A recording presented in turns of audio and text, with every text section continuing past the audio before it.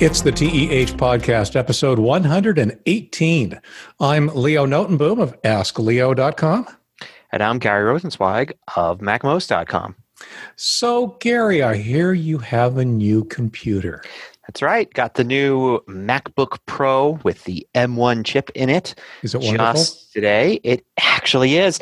You know, there's been a lot of talk the last couple of days as people have gotten theirs and they're running bench tests on them and finding they are so fast and comparing them to machines that are way more expensive. And I was excited. So I actually ran a bunch of benchmarks on my existing MacBook Pro, which is a 2016 model, and my Mac Pro, which is a 2019 model with 12 cores, GPU, et cetera, et cetera. Right. And prepared all of those benchmarks, like how long it took to do things and everything. And then I was ready to go when I got this new Mac and run those same things on it. And it performed pretty much as I would have predicted. It blew away my 2016 MacBook Pro, even though technically that's the medium level model. That's the one with the 4 Thunderbolt ports. It was an i5, not an i3, that kind of thing. Mm-hmm. And this M1 is supposed to be replacing what was the i3 low end 2 Thunderbolt port model. And it wasn't even close, not even close in terms of speed. But what's surprising is that in many of my tests, it blew away my $9,000 Mac Pro. As a matter of fact, where it didn't beat it, it was competitive. Like, for instance, I did, not wanting to rely on actual benchmark software and stuff. I built a project in iMovie that I knew I could recreate. Step 1, step 2, step 3, recreate it from scratch really easily. But it was tough. It had filters and transitions and 4K video and everything.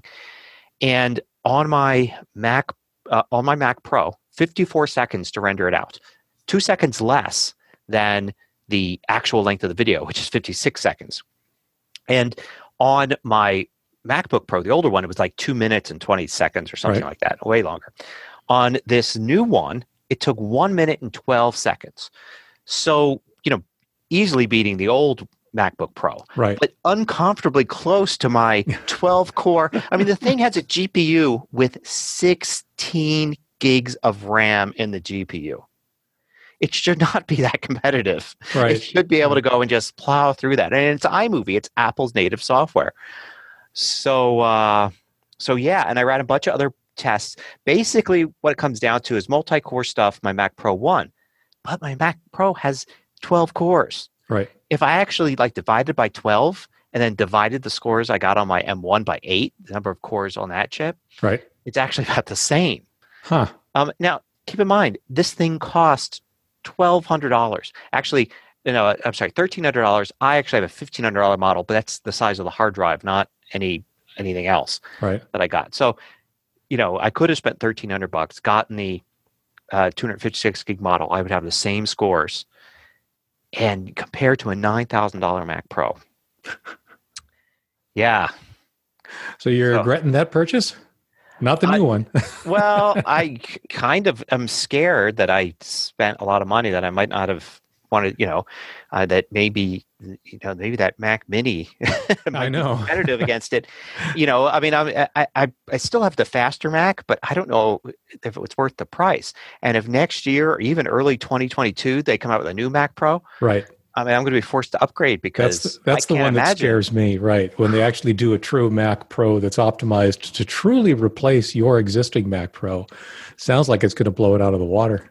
Yeah, and not only that, it feels fast. Like it does wake instantly, like an iPhone. Mm-hmm. It does, I go across the bottom of the dock and I launch apps on it, and it's like bing, bing, bing, bing, bing. They just launch.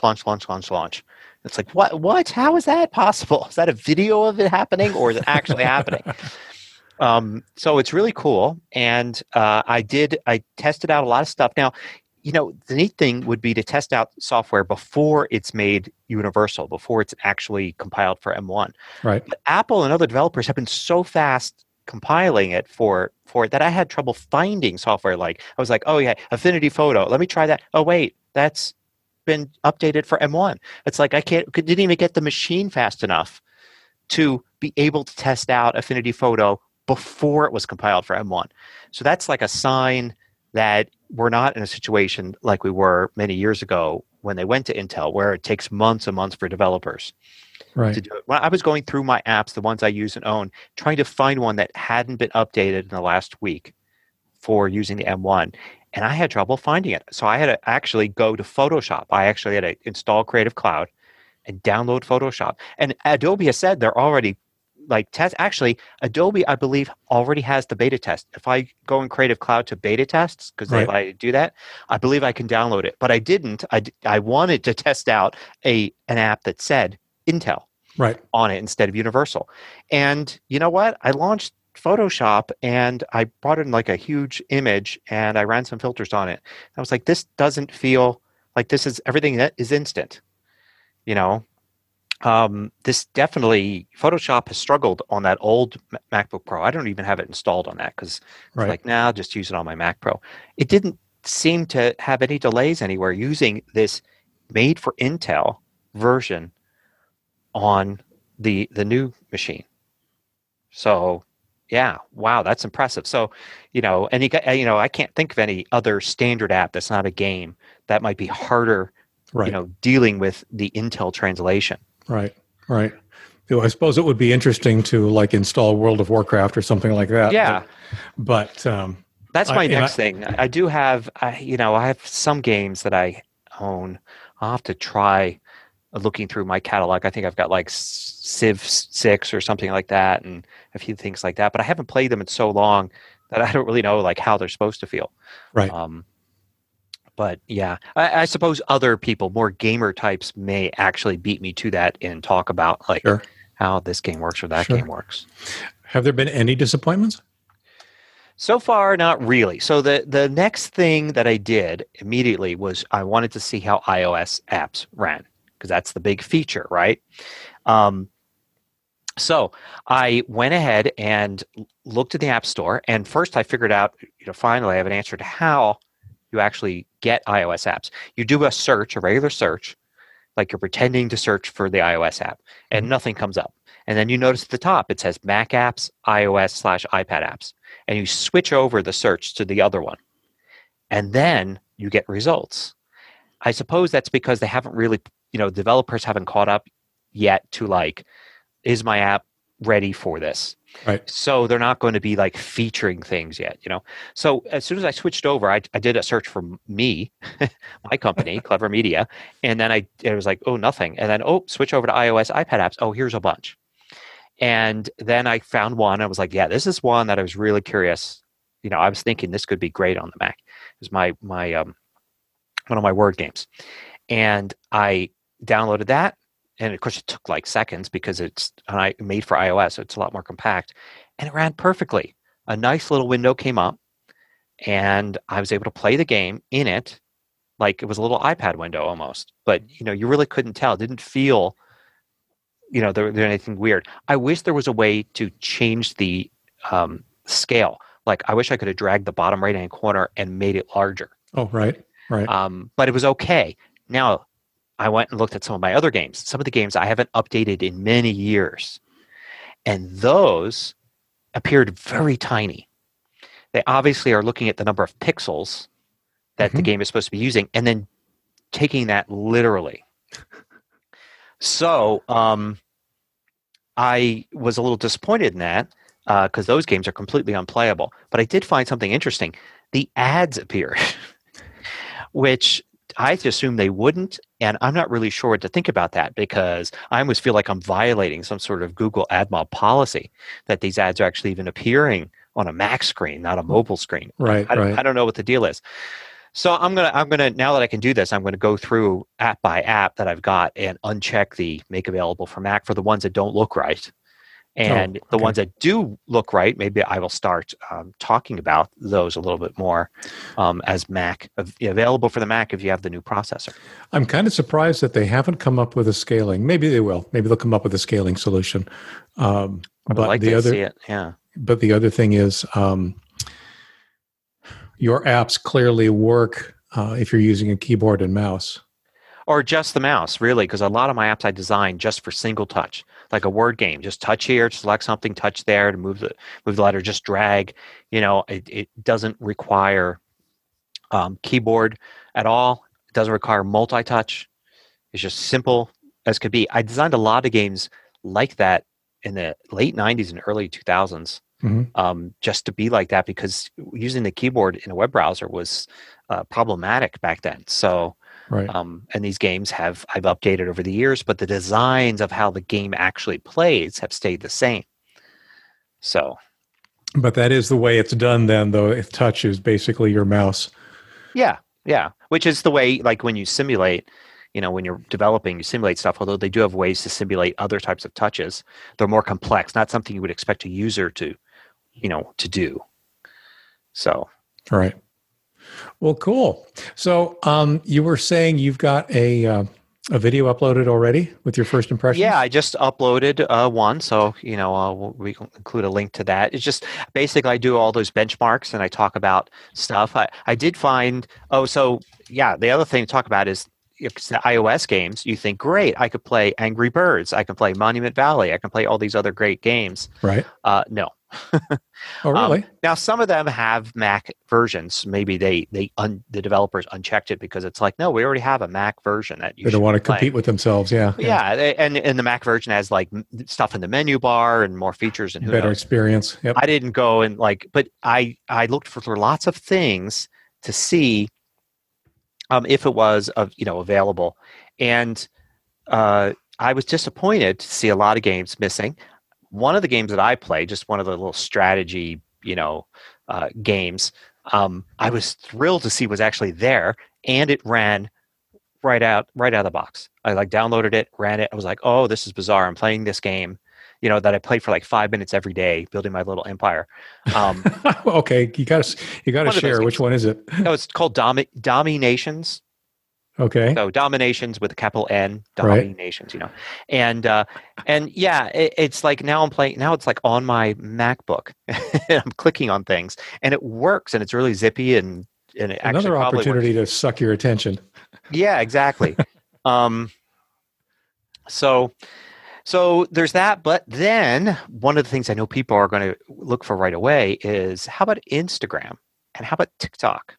Oh, yes. These don't have apps on the Mac or PC or anything. Right. Nope. Those apps do not come up in searches. So in terms of Instagram, they definitely said no and unchecked that box. They don't even have an iPad app for Instagram, which is always one of the weird things that's bothered me. So it's iPhone only. It's iPhone only, and it looks like TikTok's the same way. Now, it doesn't mean, I think Instagram, it's been years and they still don't have an iPad app. So yeah, they probably know what they're doing. They don't want it to be anywhere but the phones. Right. TikTok, I don't know what they're thinking, but it could simply be that they looked at it a while ago and said, "Oh, we need to refine some things. Uncheck it for now, and we'll get it back in. Who knows? By tomorrow, it could be up there." We don't really know what the reasoning is why some of these apps are missing, and it could be for the best of reasons. Right. So I know that when it comes to Instagram on anything but a phone, the thinking is that, as I understand it, they explicitly don't want a desktop experience. They don't want you to upload from your desktop to prevent things like automation and marketing and basically ruining the ecosystem. Even though, as you discovered and I have emulated, there are workarounds to do some basic uploads from your PC or your Mac. That it's still somewhat hobbled. You can't quite do everything that way. They really are focusing. And if it's been that way for a long time, I don't think that it's something that's on their radar. It wouldn't surprise me if they continue to leave it disabled in the scenario that you're running now. Yeah. And then TikTok, who knows, right? I mean, if all of a sudden all the kids start using Mac laptops, then I'm sure TikTok will follow. But that's... Well, yeah, we'll see. I think things will become more transparent in the future, as they're asked about it, as different companies are asked, oh, why aren't you allowing your app to be on Mac? And maybe it'll be a gauge for them. Maybe they think nobody wants to play my game on the Mac, and then after they get 100 requests, they'll say, oh, sure. Well, I was wrong. Maybe let me go ahead and and work on this. Well, especially if it's basically for so many apps, just flipping a switch that says yes. Yeah. 99.9% of the app just works. It seems like it would be an easy decision for them if there were if there were enough requests for it. To give you an idea, my game Word Tiles is a game I built in Adobe Air maybe 7 years ago. I last updated it. Well, I never really had a major update for it. Probably a year or so ago, I maybe did a minor, just bug fix update, and I haven't touched it since. And it's no ads; it's a pay app. So it's one of the reasons that I knew it would work well. I'm worried about those ads, whether or not they really should be on the Mac. Mm-hmm. But so it's a good, clean app that should work really well. But I hadn't done anything to it, and I hadn't tested it. I hadn't done anything, and by all accounts, something built in Adobe Air, you're building stuff on top of building blocks that are on top of building blocks. Right. Going back years, it would not have surprised me in the least if it just crashed on launch or something was horribly wrong with it.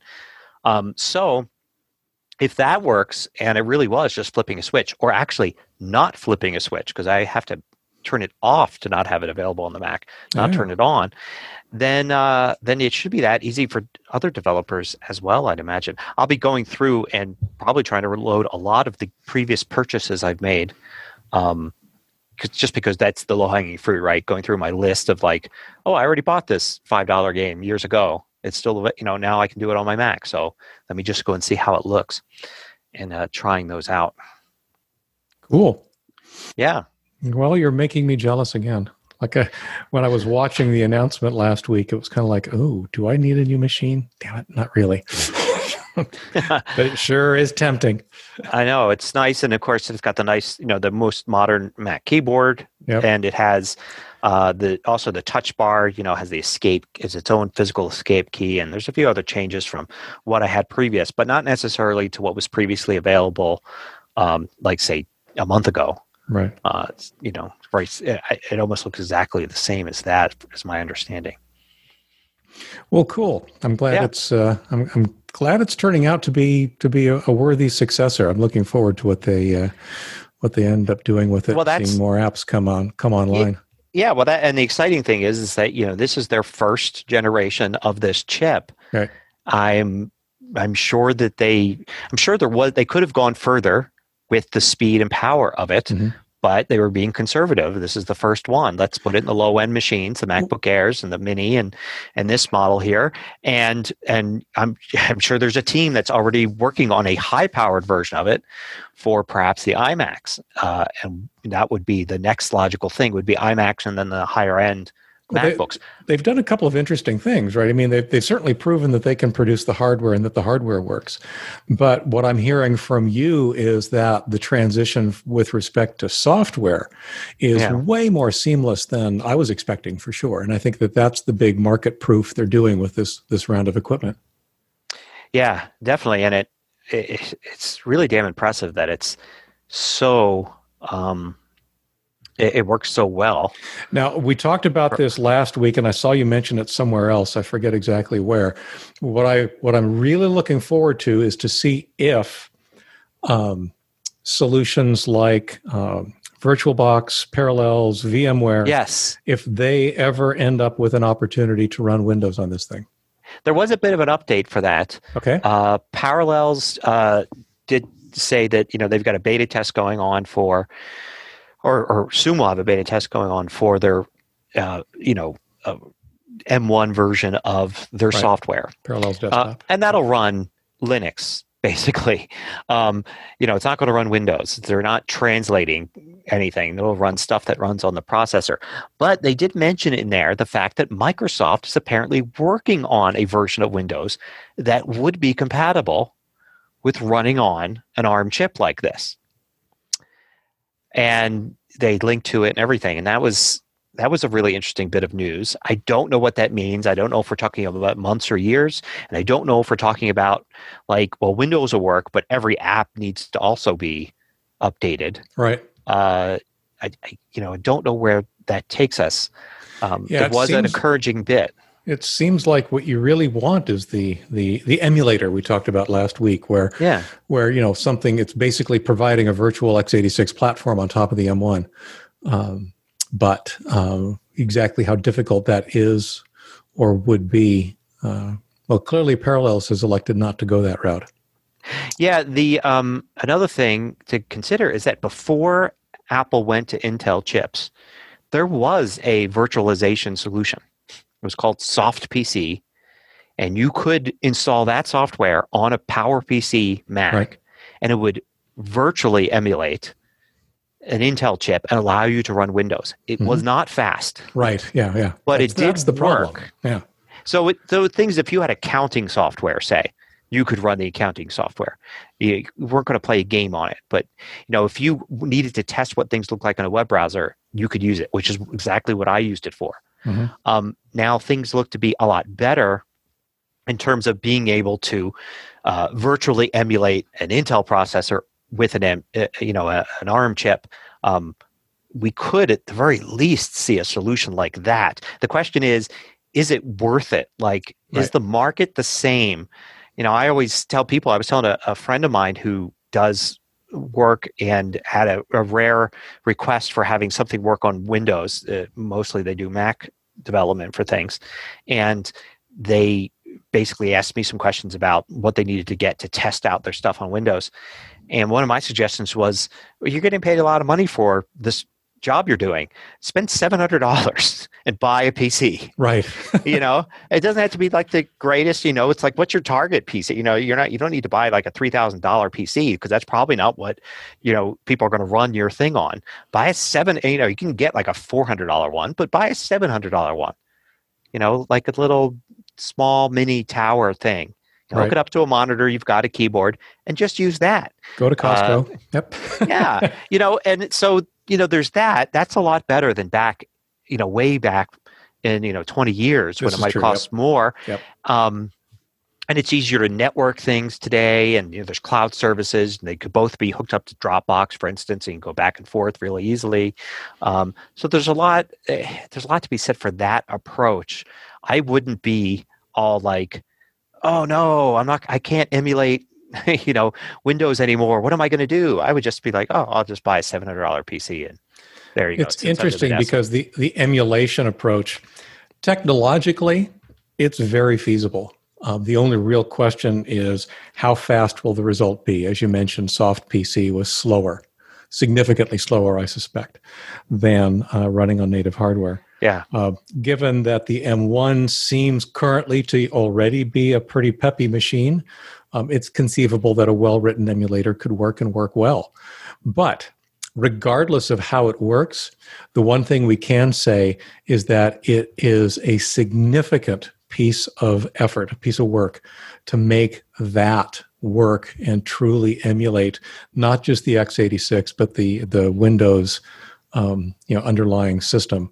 That there would have to be, you're right, there would have to be a market need for it. And given that $700 Costco PC, you're right, the market is definitely different than it was in the soft PC days. Yep. So what have you got? Oh, let's see. So, well, first of all, we have to at least acknowledge SpaceX. Yes. They launched yesterday, or I think the day before. I've lost track of time. They launched 4 astronauts and Baby Yoda up into space. And yesterday, I think it was, or maybe it was this morning. Again, I've lost track of time.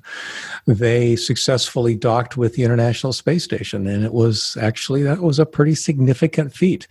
This was not a test flight, other than the fact that every flight is a test flight, but this one was explicitly a job. It was their first cargo mission, or their first mission actually ferrying astronauts to and from the space station. I thought that was very, very cool. Unfortunately, life got in the way and I was unable to watch anything live, but I was definitely paying attention to the headlines and noted that they were there, and saw, of course, like I said, a couple pictures of the Baby Yoda doll that managed to stow away in the capsule and apparently float free at some point. So I thought that was all pretty cool.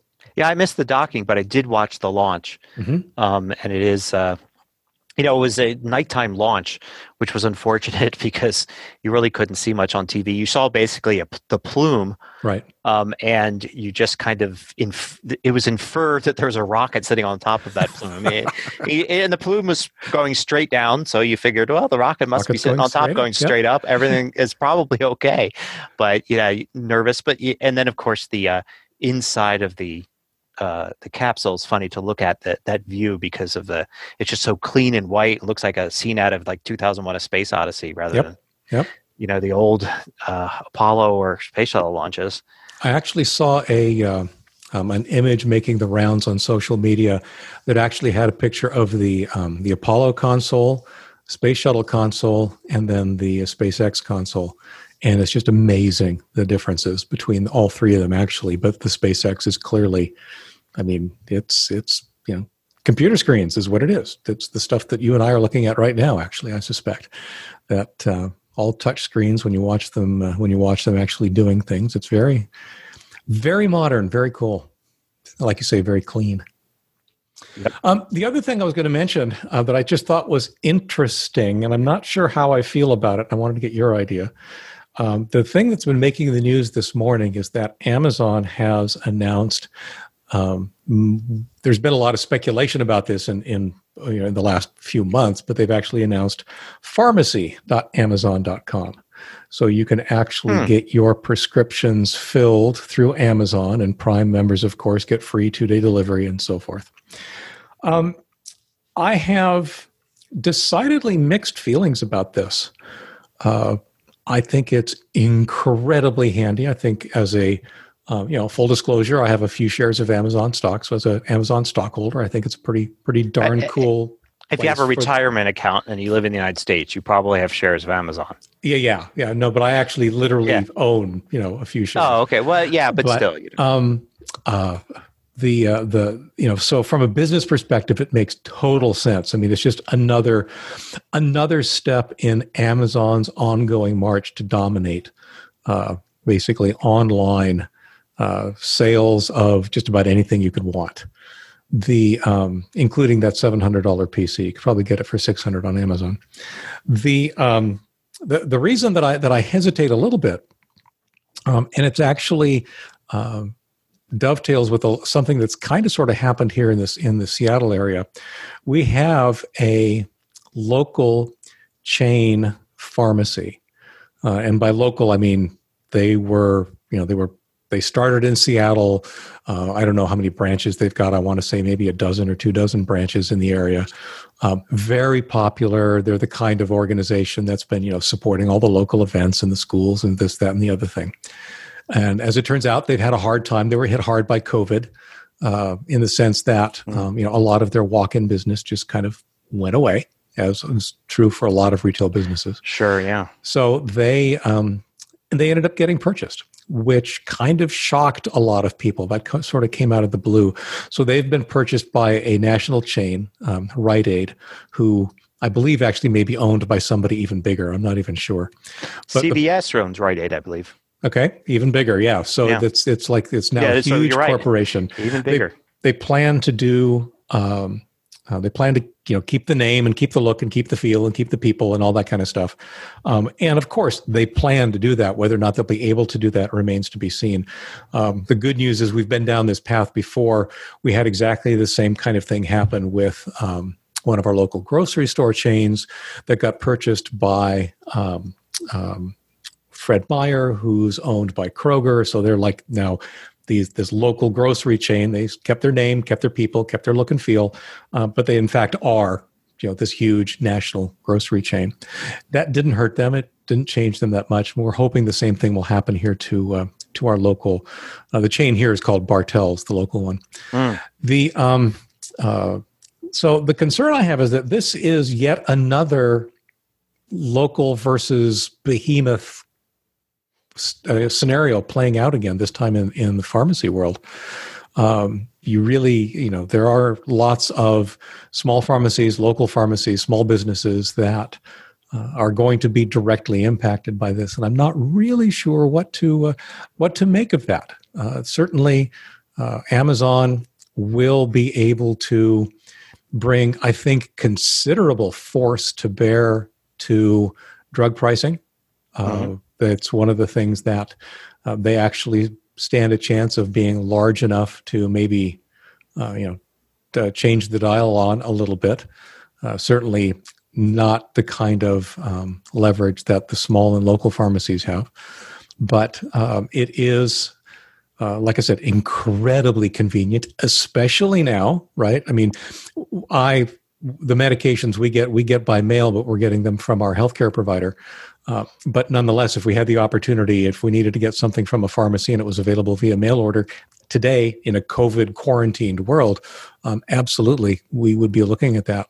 But I don't know. I was just kind of curious what you had to say about Amazon potentially entering yet another market and maybe taking it over. It's interesting because it's not as simple as most markets in terms of, like, if they were entering, I don't know, the video game market, or, groceries market or something like that, where it's more competition. The little guy, the little pharmacies are going to suffer. Even the medium-sized pharmacies are going to suffer. That kind of thing. More consolidation. But pharmaceuticals have the extra issue where they're, literally critical for people's lives, for some people's lives.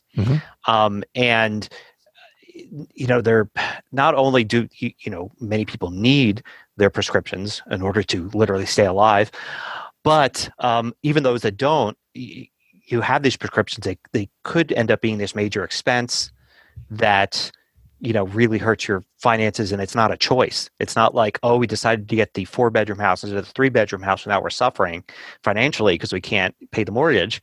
It's like, no, I had no choice. My doctor told me I needed to take this. I pay for this, and now I'm kind of stuck with spending more money than spending less money than I make. So having more competition, because temporarily at least it is more competition. It's having Amazon in there, and Amazon is one of the companies like Walmart that thrives on low prices. Right. So it's a tricky thing. It's almost like, on the one hand, some people, which a lot of people believe, that pharmaceuticals should be fixed prices. That if you take whatever drug it is, like Lipitor for cholesterol, that there should be a regulatory board that says this is the price for it. No matter what insurance company you're on, no matter if you have insurance or not, whatever it is, this is the price and that's it. No more of this stuff where, I pay $10, but my actual insurance company pays like 10 times that. And then somebody else in another insurance plan pays a different amount, and their insurance company pays something different, that it should just be kind of regulated. So it's tricky. It's like an industry that is really tricky. There's so many facets to it. Right. Right. And I don't know what Amazon's going to do by entering it, but I do know that it really wasn't working very well before. So it's like more likely that Amazon coming into this will make things better than make things worse, just because things were so bad, or are so bad at this point. Right. It is interesting. And I will certainly admit to our listener overseas that the whole insurance, drug, medical system here in the United States is all messed up. Very, very much so. Yeah. And I just am dealing with this kind of now. This is an example of what you get. It's almost the end of the year, which means I get a new health insurance plan next year. Okay, which is totally bizarre. It's like, why? What is about January 1st that suddenly my health insurance changes? Can't I just have health insurance and continue to get it? That's how it works with car insurance or anything else. But anyway, so I get a new health insurance plan. They send you information that they probably are supposed to send you by law, saying things are changing. And they will say vague things in it like, this prescription that some member of your family takes, the cost of it will change starting January 1st. That's all we have to say right now. It's like, what? So for all I know, the price is going to go down. Or for all I know, the price is going to go up by 50 cents. Right. Or the price could go from $10 a month to $4,000 a month. Right. I don't know. One would hope that's not the case, but there have been cases of that. Right. So the thing is, trying to find that out is very difficult to find that out. And I know that if I probably tried to research it, call and find out, I could get it. I might get information. I might not get information, and I might get wrong information Right. about exactly what's going to happen. The only way to know for sure is wait till January and then see what happens. Yep. And that, if that seems to our listeners overseas like that's a scary way to live, It is. It is. Well, it's scary for those of us that can afford insurance, that have insurance. Yeah. My guess is that we're probably paying for some of the better plans out there. What's really scary are for the people that have no insurance or have just the bare minimum of insurance that can't cover the day-to-day stuff or doesn't cover enough of what they need covered. So yes, it's all very scary here, and it's really unfortunate. And we could go down a long list of why it might be the way that it is, but right now, at least, it is what it is.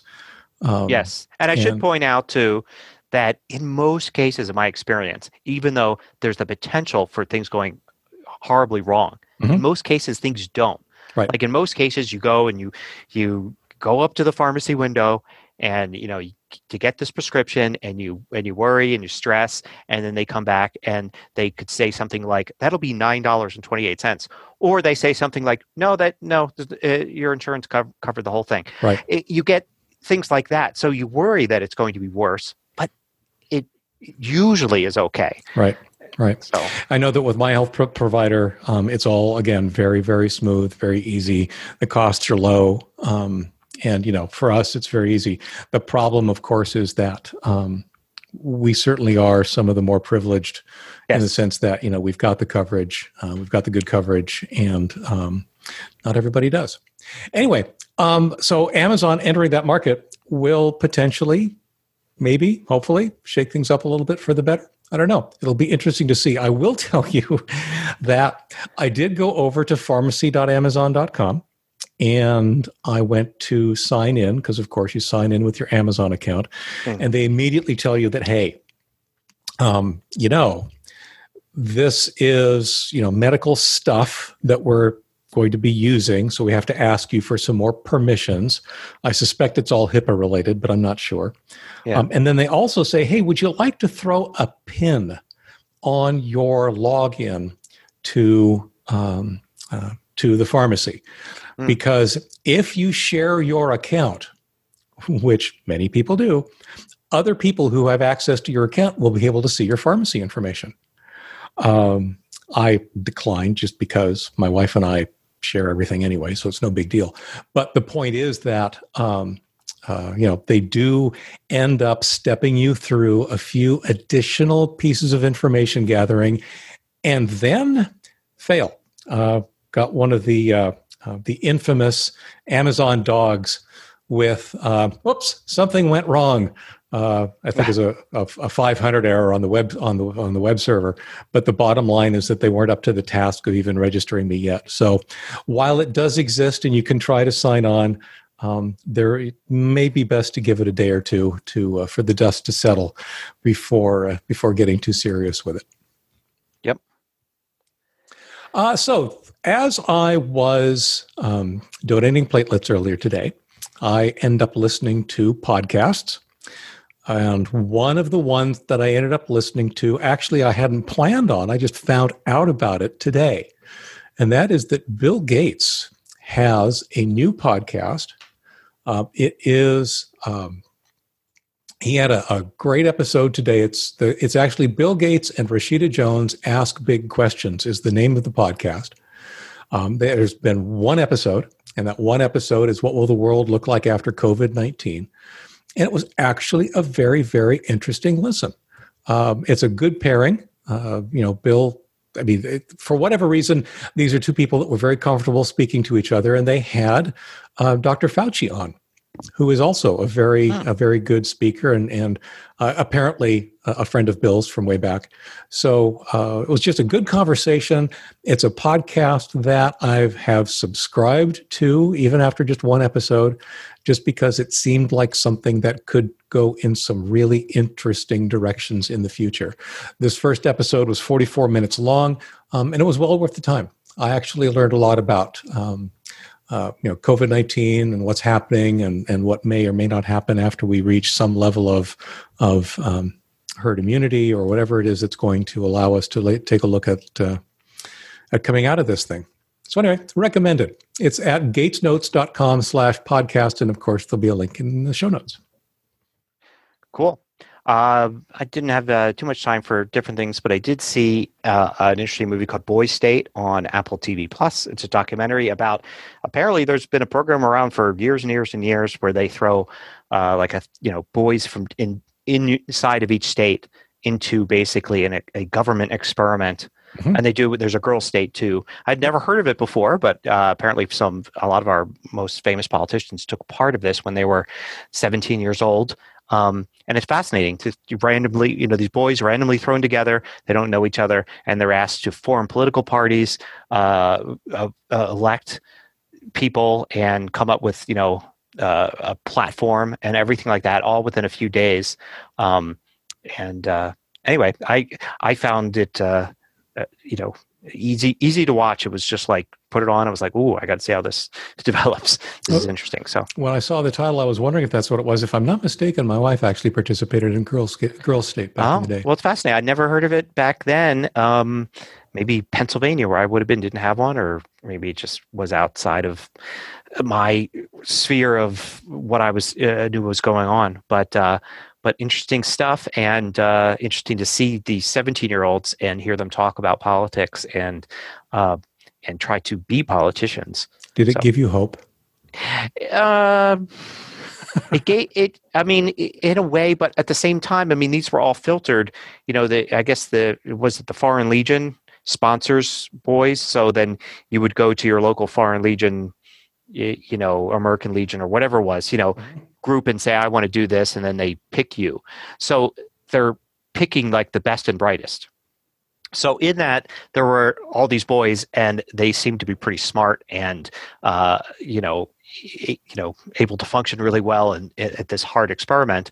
But they were also the best and brightest. So I don't know. I guess it's good to know there are best and brightest coming out of. They do exist. Yes. Yeah, they do exist, and all of that. So maybe cool. It didn't make me feel bad, which is different than a lot of things on television now. Right. It was a marginally positive feeling, but very interesting.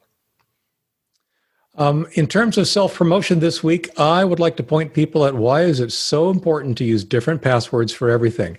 This is one of those rules of thumb that we have had for decades, literally, that I happen to disagree with. It's askleo.com/11788. And there's a couple of interesting horror stories about the lengths that people will go through to avoid having to have a new password every 30 days if that happens to be forced upon them. Cool. And of course, I'm going to plug my Big Sur course, which is out now during its launch period. But anybody that gets my newsletter knows, it's out, and that there's a 40% off coupon in the newsletter goes till the end of this week. Cool. So this is my big core every year. I do a course like Catalina last year, Mojave the year before that, comprehensive, like 4 hours going through the entire operating system. Good for new Mac users, good for Mac users that feel they need to go up a level, and really learn some things about how to organize files and take care of, things at a little more advanced. I guess it will take people from beginner to intermediate is what it's really meant for. Very cool. I should probably take it. My Mac Pro got updated last week, Friday, I think it was. Yeah. I went ahead and said, go for it. And the update was smooth, time-consuming, smooth. Everything worked with one exception. There's one application that I suspect needs some kind of an update from the vendor that I haven't bothered to look into yet. But to be honest, it looks fine. It looks like a Mac. It all seems to work. So what I'd be looking for is, okay, what makes this operating system so much more special than the last one? Yeah, indeed. So, all right. Well, I think that'll pretty much do us for this week. Yeah. The show notes for this week are at tehpodcast.com/TEH118. If you've got a comment or a question for us, you can find us on Facebook and Twitter at the TEH Podcast. Or you can always leave a comment on the show notes page where you'll find all the links and notes associated with this episode. As always, thanks for listening, and we will see you here again next week. Take care. Bye.